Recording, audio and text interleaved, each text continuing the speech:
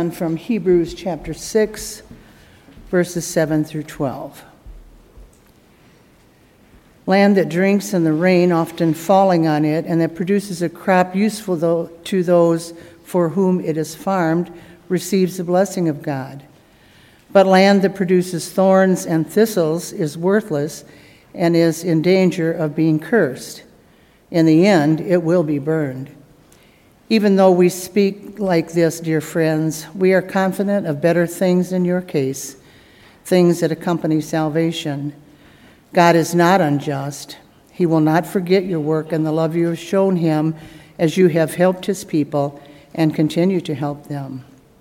We want each of you to show the same diligence to the very end in order to make your hope sure. We do not want you to become lazy, but to imitate those who through faith and patience inherit what has been promised. This is the word of the Lord. Thanks be to God.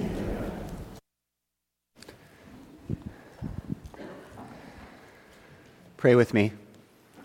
God and Father, as we sit under your word, as the people formed by it, I pray that you would be speaking to our hearts, stirring us up to love and affection for you and for each other. Be with all of us sinners as we sit under your word. Be with me, a sinner, as I seek to proclaim it. Pray these things in the name of Jesus. Amen.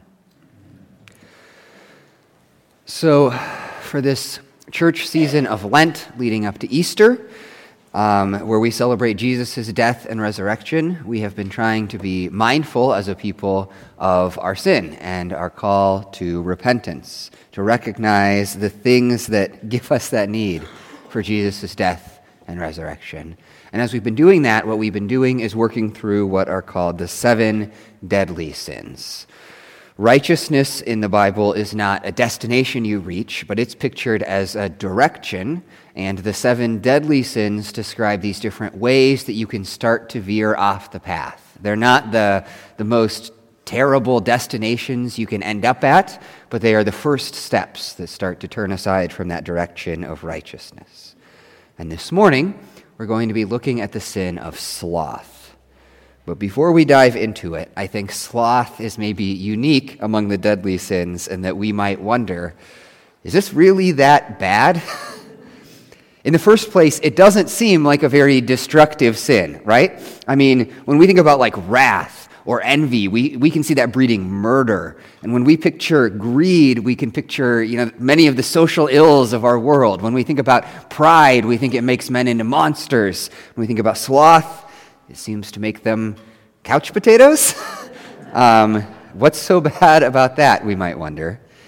And more than that, we can struggle to think about sloth, I think, because we wonder, do we really struggle with that sin in our time and place? I mean, here in America, in the 21st century, we are busy. In the first place, we spend a lot of time working. I don't know if you've ever thought about this, but here's a chart of the 5 largest developed economies in the world and how many hours a year that people spend working. And we are at the top of that chart. In some cases, there's a big gap. I mean, Germany, which has the 4th largest economy in the world, not just developed, on average, Germans spend 8 hours less every week working than Americans do. We even spend more time on average than Japan, which has a reputation for being overworked. So we work a lot. And not only that, but we're busy in all kinds of other ways too, in our activities and events, in our children's activities and events. When you're not at work, you're constantly running back and forth, moving them from practice to meeting to game, or our grandchildren's. And so surely we might think, even if sloth is a sin, it's not a sin that we're guilty of, right? That I'm not so sure in either of those cases. I think that perhaps it is more deadly and closer to us than we realize. But to understand why, we need to start by understanding what we mean when we talk about sloth, because it's a much bigger category than I think our brains get. So what is sloth, right? What does this deadly sin mean? Well, in the first place, let me just own up front that the English word sloth, when we use it, I think all of us are picturing this in our minds, right? Like, that is one of the problems that maybe we have. This animal that moves very slowly. And so we think that it sort of equates to a person that is like this. In other words, we tend to equate sloth only with laziness. We use those words interchangeably in the English language, and even in English translations of the Bible, we use those words interchangeably. And the Bible does warn against laziness. That is a part of what sloth includes. So, for example, in Ecclesiastes 10, through laziness the rafters sag, because of idle hands the house leaks. Or the book of Proverbs memorably warns, and I think my wife quotes to me often, a little sleep, a little slumber, a little folding of the hands to rest, then your poverty will come as a robber and your want like an armed man. She quotes the first part of that to me, just to be clear. And we're taught to work hard as Christians. That's a part of our calling. Christians are supposed to work. Paul, writing to the church in Thessalonica, is talking about how they take up offerings to help the poor, but he then says this, he says, "For even when we were with you, we gave you this rule, the one who's unwilling to work shall not eat. We hear that some among you are idle and disruptive. They are not busy, they're busybodies, and such people we command and urge in the Lord Jesus Christ to settle down and earn the food they eat." Now, those verses sometimes get over-applied. Paul's not talking about, like, hard cases in society, right? Like people with disabilities or, or other, like, circumstances like that. But as a general principle, he's saying, like, Christians are called to work and work hard. So laziness is sinful, but that isn't the same thing as what we're talking about when we talk about sloth. It's just a narrow slice of how sloth can present itself. And part of that is because while laziness is a sin in Scripture, rest is not, right? Sloth often becomes in our minds the same thing as inactivity, the same thing as not doing stuff, but rest is actually something that is good and commanded by God in the Bible. In the 10 Commandments, right there next to warnings about idolatry and murder, it says, "Remember the Sabbath day to keep it holy. 6 days you shall labor and do all your work, but the seventh day is a Sabbath to the Lord your God. On it you shall not do any work, you or your son or your daughter, your male servant, your female servant, your livestock, or the sojourner who is within your gates." So part of God's design for us as creatures is that we need rest, right? Part of his constitution for his people Israel is that they're to have this day of rest. And failing to rest is not the same thing as avoiding sloth, which is part of why we need to be careful not to just equate it with laziness. Because while the Bible calls us to work hard, it also warns against a kind of anxious work that we do not take rest from. So, for example, the psalmist warns, "It is in vain that you rise up early and go late to rest, eating the bread of anxious toil, for God gives to his beloved sleep." So if you go home this afternoon and take a nap, right, or if you rest like that, that is not the sin of sloth. So what is it then? If we keep saying what it's not, what is this thing? Well, when we talk about sloth, that is our translation of this Greek word acedia. I don't use Greek words a lot, but this is useful. That word acedia, that literally just means without care. Without care. Not in the sense of carefree, just to be clear, but in the sense of uncaring or careless. We've been discussing the 7 deadly sins as disordered desire. That's the framework we keep coming back to. All of sin is about our desires getting disordered in some way. But the other deadly sins are really about our desires being disordered in terms of their object. So wealth is disordered desire greed is disordered desire in terms of wealth, right? Lust is disordered desire in terms of intimacy. But sloth is a disorder that's desired not because of its object, but because of the nature of the desire itself. It is lacking desire, not wanting or not wanting strongly enough what we should. One of the differences between Christianity and many other religions is that Christianity sees desire as a good thing. That isn't true of every religion. So like if you're in an Eastern religion, desire is kind of viewed as a problem. The problem is that you want stuff, and enlightenment means sort of stopping wanting stuff. Christianity, though, always insists that desire is something that is natural for us as humans and something that we should appropriately have. We're called to desire God in an ultimate sense, to deeply and desperately desire him. The language of the psalmist, "As the deer pants for streams of water, so my soul pants for you, my God." And we're to appropriately desire God's gifts as we delight in God himself. he does, in a sense, promise to meet our other desires. So the psalmist also says, "Take delight in the Lord, and he will give you the desires of your heart." Now that verse can be misled, because that is not saying that God will give you Lamborghinis and McMansions, right? But what the psalmist is saying is that these other desires we have for intimacy, for security, for meaning, that as we come to God, he is addressing those desires. Those are good things. We just need to have them in their right order and keep God himself at the center. So desire is a good thing.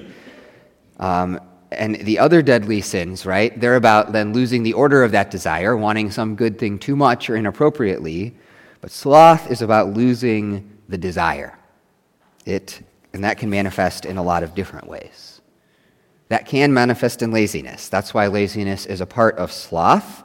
Sitting at home, spending your life watching Netflix and eating, freezer meals, and that's all that you do with your life, like that reflects a lack of desire for deep and meaningful things that you should have. It's being pleased with the shallowest of pleasures, but that can also manifest in busyness.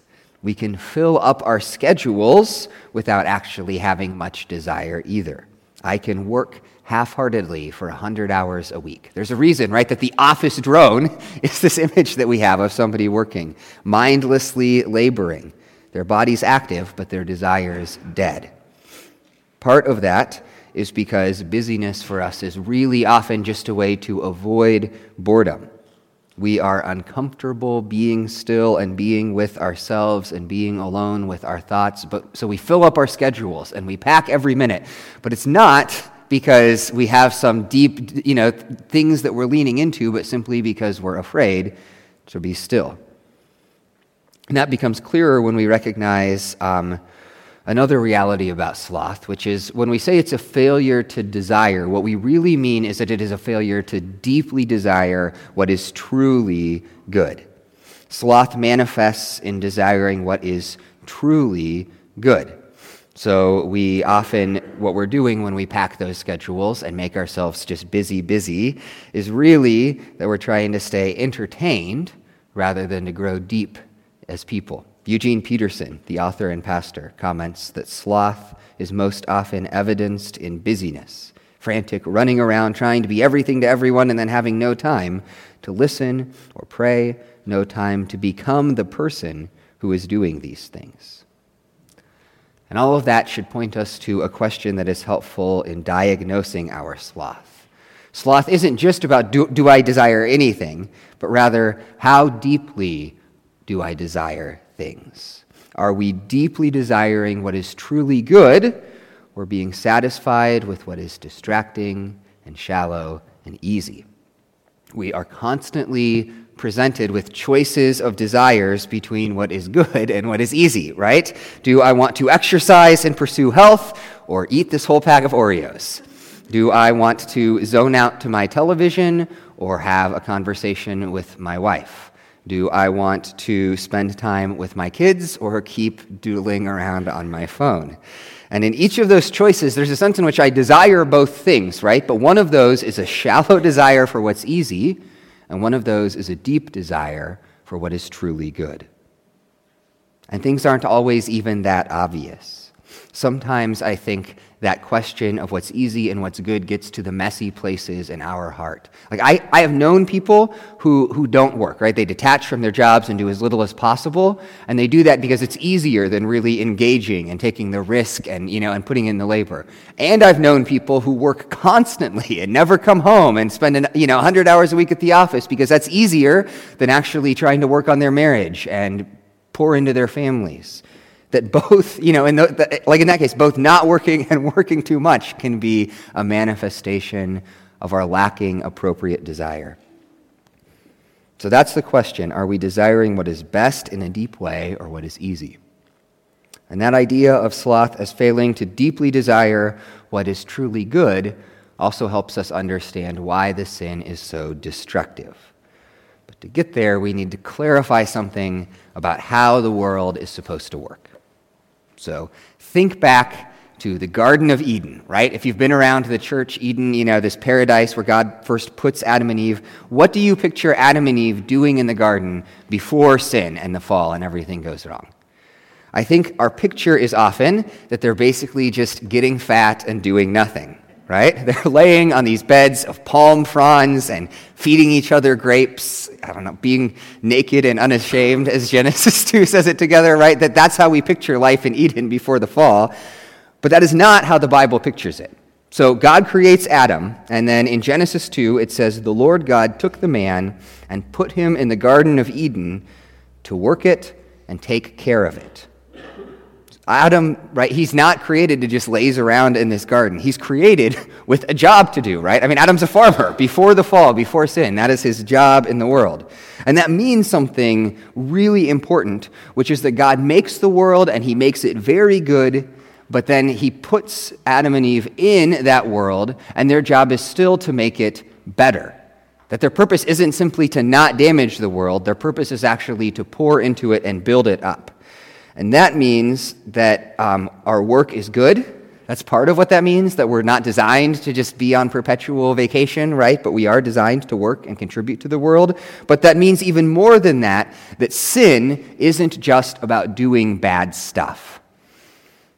Sometimes I think that we fall into this idea that sin is only about actively hurting the world through our actions. But sin also rests in failing to do good in the world. Some of you have heard Edmund Burke, the Irish statesman. He famously said, "The only thing necessary for the triumph of evil is for good men to do nothing." And that quote gets trotted out a lot for political causes, right? So, it's don't do nothing, go out and vote. But there's also something spiritually true about that idea. In our confession of sin sometimes, I have us use the classic language from the Book of Common Prayer, which was written just after the Reformation. And we used it this morning because it's hard to top the completeness, but it confesses our sins in thought, word, and deed, in what we have done, and in what we have left undone. Sin doesn't just include acts we should avoid, it also includes failure to do good in the world. And that is sloth. Even if you've never been around the church, you've probably heard the parable of the Good Samaritan, right? You know that story. And so this guy gets beat up by bandits and left by the side of the road to die. And along comes this priest, and he sees this guy, and he goes to the other side and passes by. And along comes this Levite and does the same thing. And then along comes this Samaritan and helps the guy. And we could preach a whole sermon on that. I'm not going to go into all the interesting details of that. But at the most basic level, what that parable is about, right, is that the sin of the priest and the Levite is in doing nothing. It's just in continuing walking. When we see problems in the world, our temptation is to say, well, it's not my fault, and therefore I shouldn't worry about it. When we see people struggling financially, it's not my fault. When we see people hurting emotionally, it's not my fault. When we see racism and cruelty and all of these things at big levels and little levels around us, we just say, that's not on my head. And that might be true, but the guy being beat up by the bandits wasn't the priest's fault either. And yet he is still in sin, because sin isn't just about doing evil in the world. It is also about not caring enough to seek the good. If you look at our scripture reading for this morning, the author of Hebrews is contrasting two sorts of lives, but they aren't the person who does bad stuff and the person who avoids doing bad stuff. Instead, it is the person who is fruitful and the person who is fallow, who is barren. He pictures us as fields. So in verse 7, land that drinks in the rain, often falling on it, and produces a crop useful to those for whom it is farmed, receives the blessing of God. But land that produces thorns and thistles is worthless and is in danger of being cursed. In the end, it will be burned. So that's the question he's asking. What kind of field are you? Are you a fruitful field or a fallow field? Our calling is not just to avoid evil. Our calling is to be fruitful, which is then what I want us to think about for the rest of this morning. If the sin of sloth is in failing to pursue that fruitfulness, the sin of sloth is in being uncaring, what does it look like to live lives that do care and that desire those good things and seek to show that fruit? And there are really three ways that I think the Bible seeks to stir up our desire for that fruitfulness. Three things it calls us to reflect on as we think about the idea of being fruitful. And the first is that we are called to a deep desire for God's work. We're called to pursue God's work in the world. Paul, in the letter to the Thessalonians that we read from earlier, he goes on in the passage we read to say this. He says, "And as for you, brothers and sisters, never tire of doing what is good." Their desire is to seek to do good in the world, and that is a calling there to be diligent in, to never tire of it. In our scripture reading this morning, the author seeks to encourage his readers in verse 10. He says, "God is not unjust. He will not forget your work and the love you have shown him as you have helped his people and continue to help them." And then he goes on in the next few verses to call them to turn from sloth. And we'll come back to that first part about God not forgetting in a minute. But what the author is praising is that these people are seeking to be about God's work. But what is that work, right? We hear that, and I think we can get confused. If right there in Hebrews 10, right, what it says is that it is helping God's people and continuing to help them. That is to say that the work that Paul is commending these people for and that they're being called into is the work of love, of serving and loving the people in the world around them. And when we talk about doing good works in Scripture, that's really what we're talking about. That's the point of the parable of the Good Samaritan, right? Like the question Jesus is addressing in that parable is the Pharisees come and ask, what does it mean to love my neighbor? And then he tells them this story. It means seeking to do good for them, whoever they are. One of the things that causes us to struggle with sloth, I think, is that we feel like our lives are insignificant. We feel like they don't matter. And if we talk about sin and Christianity just in that negative way, if it's only about the things that we avoid, I think that actually feeds into our feelings of insignificance. We can be left feeling like our job on earth is to just not do any harm, to not make waves, that our goal is to arrive in glory and have the Lord greet us and say, "Well done, you didn't mess things up too badly." And that isn't the kind of life that gets me excited, right? But Scripture's calling in the world is not just to avoid messing things up. It is actually positive. It is to be a force of good and blessing in the world. That is meant to work its way out in every part of our lives. The way we work at our jobs, what we're being called to do is to be a force for good, not just punch the time clock and make our check, but figure out how to build up and bless and serve the people in the place that we're working and serving. That's supposed to work our ways out in things like family life, the way that we relate to our parents and our spouses and our children, right? My goal with my kids is not just don't mess them up. My goal with my kids is actually to bless and grow them and help them to become more than they are. That's meant to inform how we live in our communities, right? We shouldn't just not be bad neighbors. We should be neighbors that people are grateful for. And let me just suggest, you say all that, and that's sweeping, so let me suggest a practical way to try to think about that this week. And like we said, that should exist in every area of life, but let me give you one practice that might be helpful to try. And I'm going to be doing this week. But this week, each day, try to think about one unexpected way to bless someone. Just try to think about one unexpected way to bless someone. By unexpected, I mean, like I tell my wife that I love her every day, right? And so that's not going to count, that I just say, I love you to my wife. But think about one way that you can step out of what you would ordinarily do and do something to actively bless or build up someone. It could be really small. Send an encouraging note to somebody. Take the time to praise somebody's work, even though they should do it anyway, and you wouldn't normally do it, right? Cook dinner when it's not your turn. Help mend somebody's fence. It can even be anonymous, and in fact, I think that's a good default setting if you can, right? To not have it be something that people notice, but just when I think about this, what I always think about is years ago when I was in seminary, I worked at Starbucks as a barista, and it was a Starbucks with a drive-through, which was a rare thing back then. But every few weeks there was this guy, and he was some big shot lawyer or something, I don't know. But he would come up to the window and he would, he'd get his drink that he always got, and he'd just hand them a $100 bill, and he would say, "Just buy drinks until it runs out," and then he would go on, right? And I will tell you what he was doing, he's saving people like $4. But for the next like 20 cars, as people, as they pull up and you're like, oh no, you don't have to pay, somebody just paid, and they're like, who is it? And you're like, they don't know who it is, but he brought this sort of like joy and brightness in that moment into the world, right? And that is the sort of thing that we are called to be about. So maybe this week, just look for those chances to be an unexpected blessing. But understand why, too, right? I suggest that. And it's not because you're like winning points with Jesus or something, right? In the gospel, you're free and righteous already.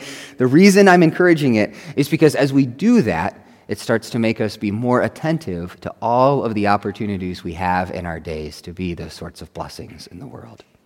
So that's part of fruitfulness, being about God's work. But we're also called to some deeper things, I think, that speak to our hearts. When the author of Hebrews issues this call to fruitfulness, he then says this. He says, "We want each of you to show this same diligence to the very end, so that what you hope for may be realized. We do not want you to become lazy, but to imitate those who through faith and patience inherit what has been promised." So we're to be diligent to the very end. And he kind of gives two different reasons for that, or two levels that calling meets us. The first is he talks about God's rewards.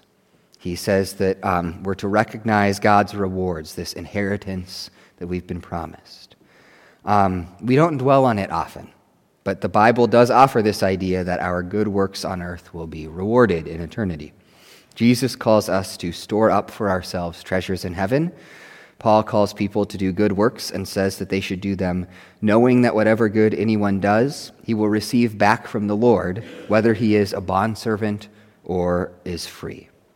So what do we make of that? Well, first of all, we need to be clear that when we talk about that idea of God's rewards, we are not talking about God's welcome and fellowship and the baseline, just like joy of eternity, right? That is purchased for us only by God's grace, and he views us as righteous in Jesus Christ and loves us like that.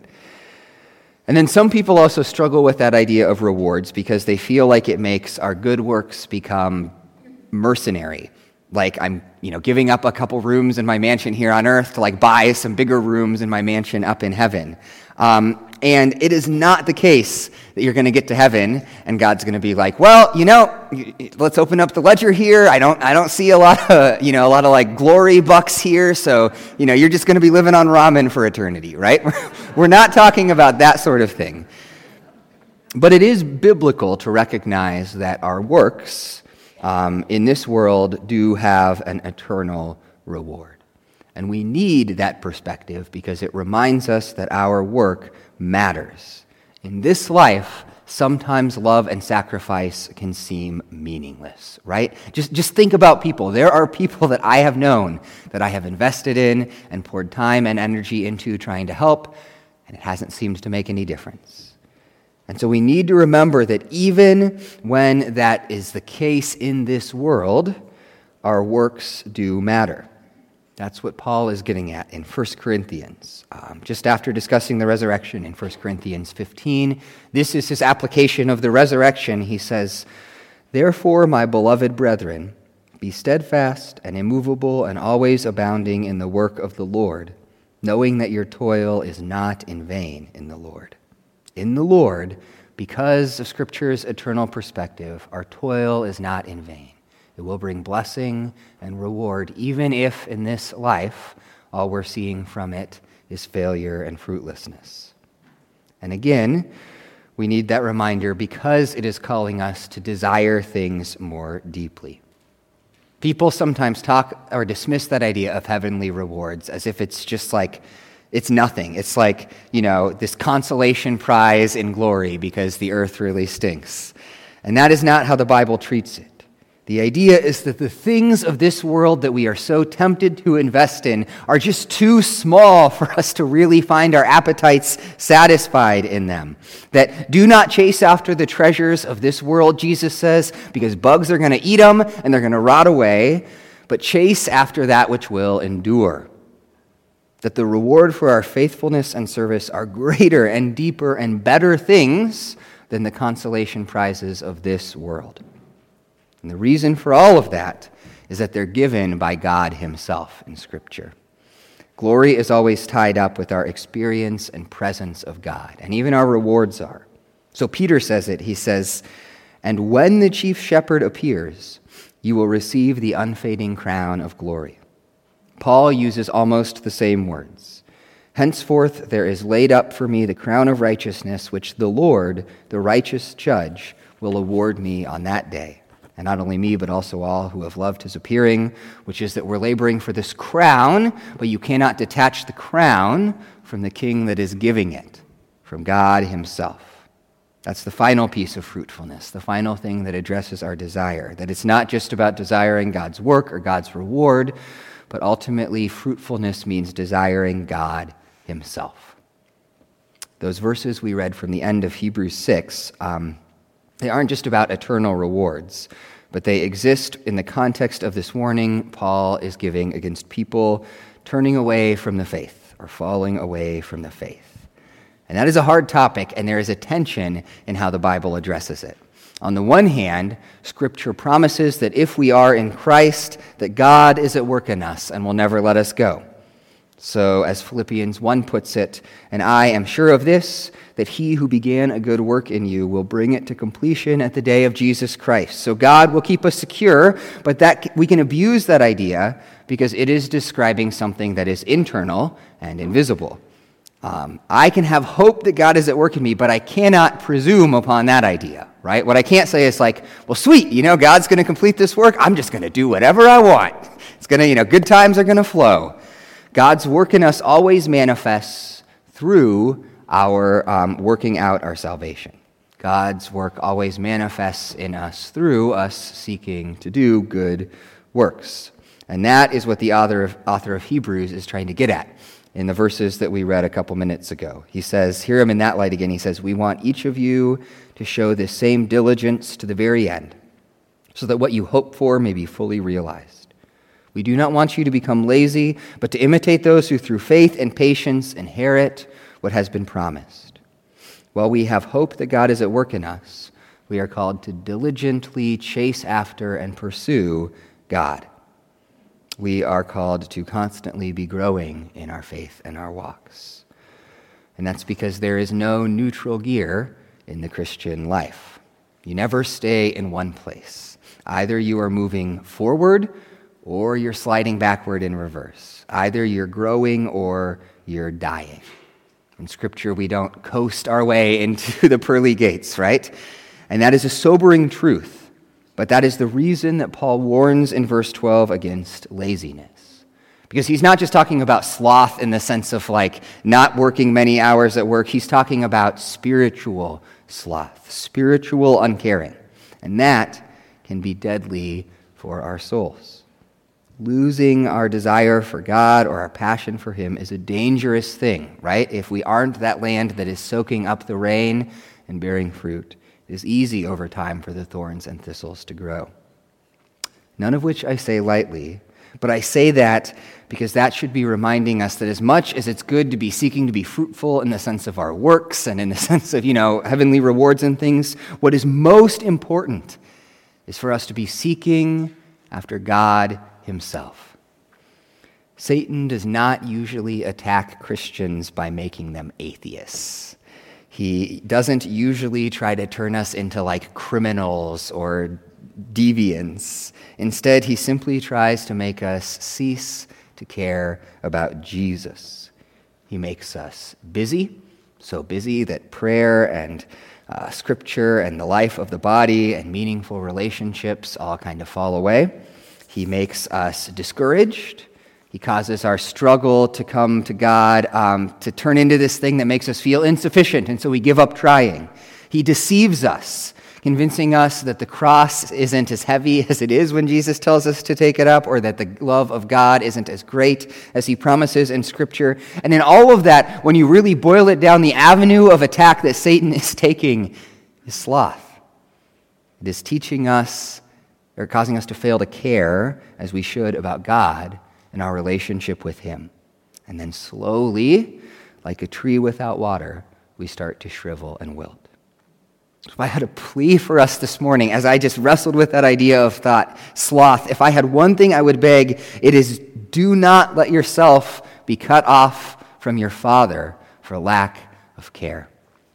No matter how hard it is to get out of bed, no matter how busy we get, no matter what happens in the rest of life, that we are called to fight tooth and claw to keep Him at the center of things. Because we can try to deal with all that other stuff, the laziness and the failing to do good works and stuff, but if we are not doing that, we will not have the strength to endure in it.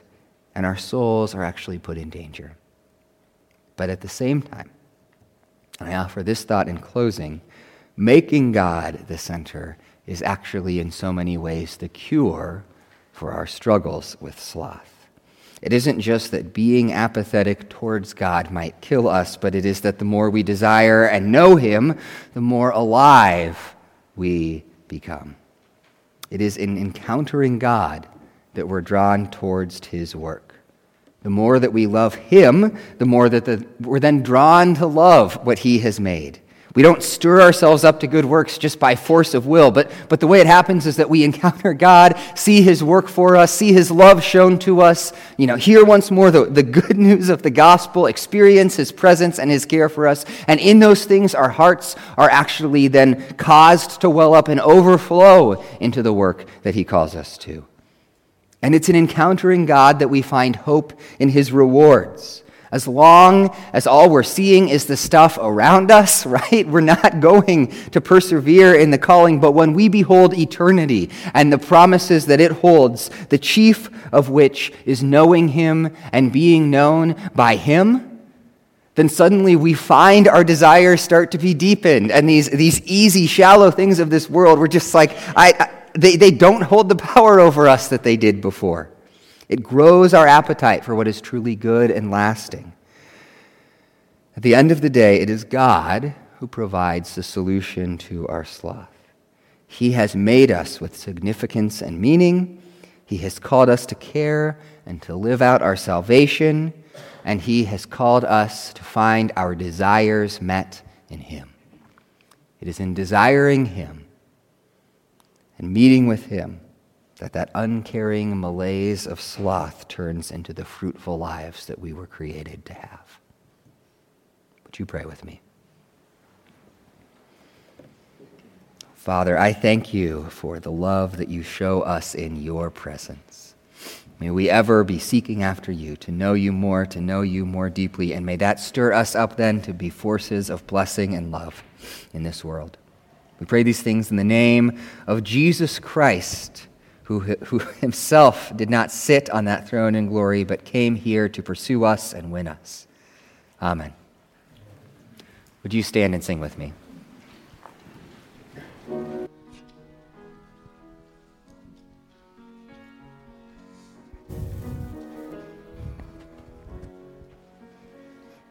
You dance over me while I am unaware. You sing all around, but I never hear the sound. Lord, I'm amazed by You. Lord, I'm amazed by You. Lord, I'm amazed by You and how You love me. You paint the morning sky with miracles in mind. My hope will always stand, for You hold me in Your hands. Lord, I'm amazed by You. Lord, I'm amazed by You. Lord, I'm amazed by You and how You love me. How deep, how wide, how great is Your love for me.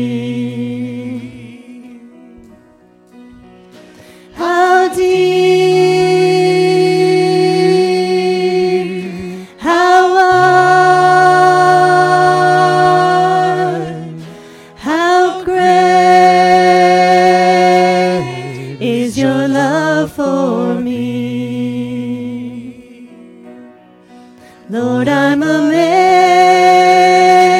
by you. Lord, I'm amazed by you. Lord, I'm amazed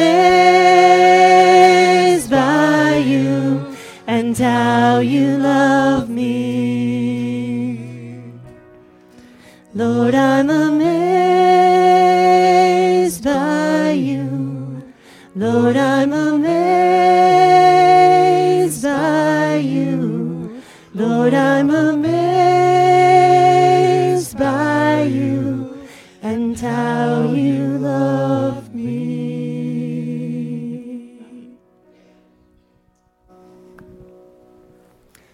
It is good to worship with all of you this morning.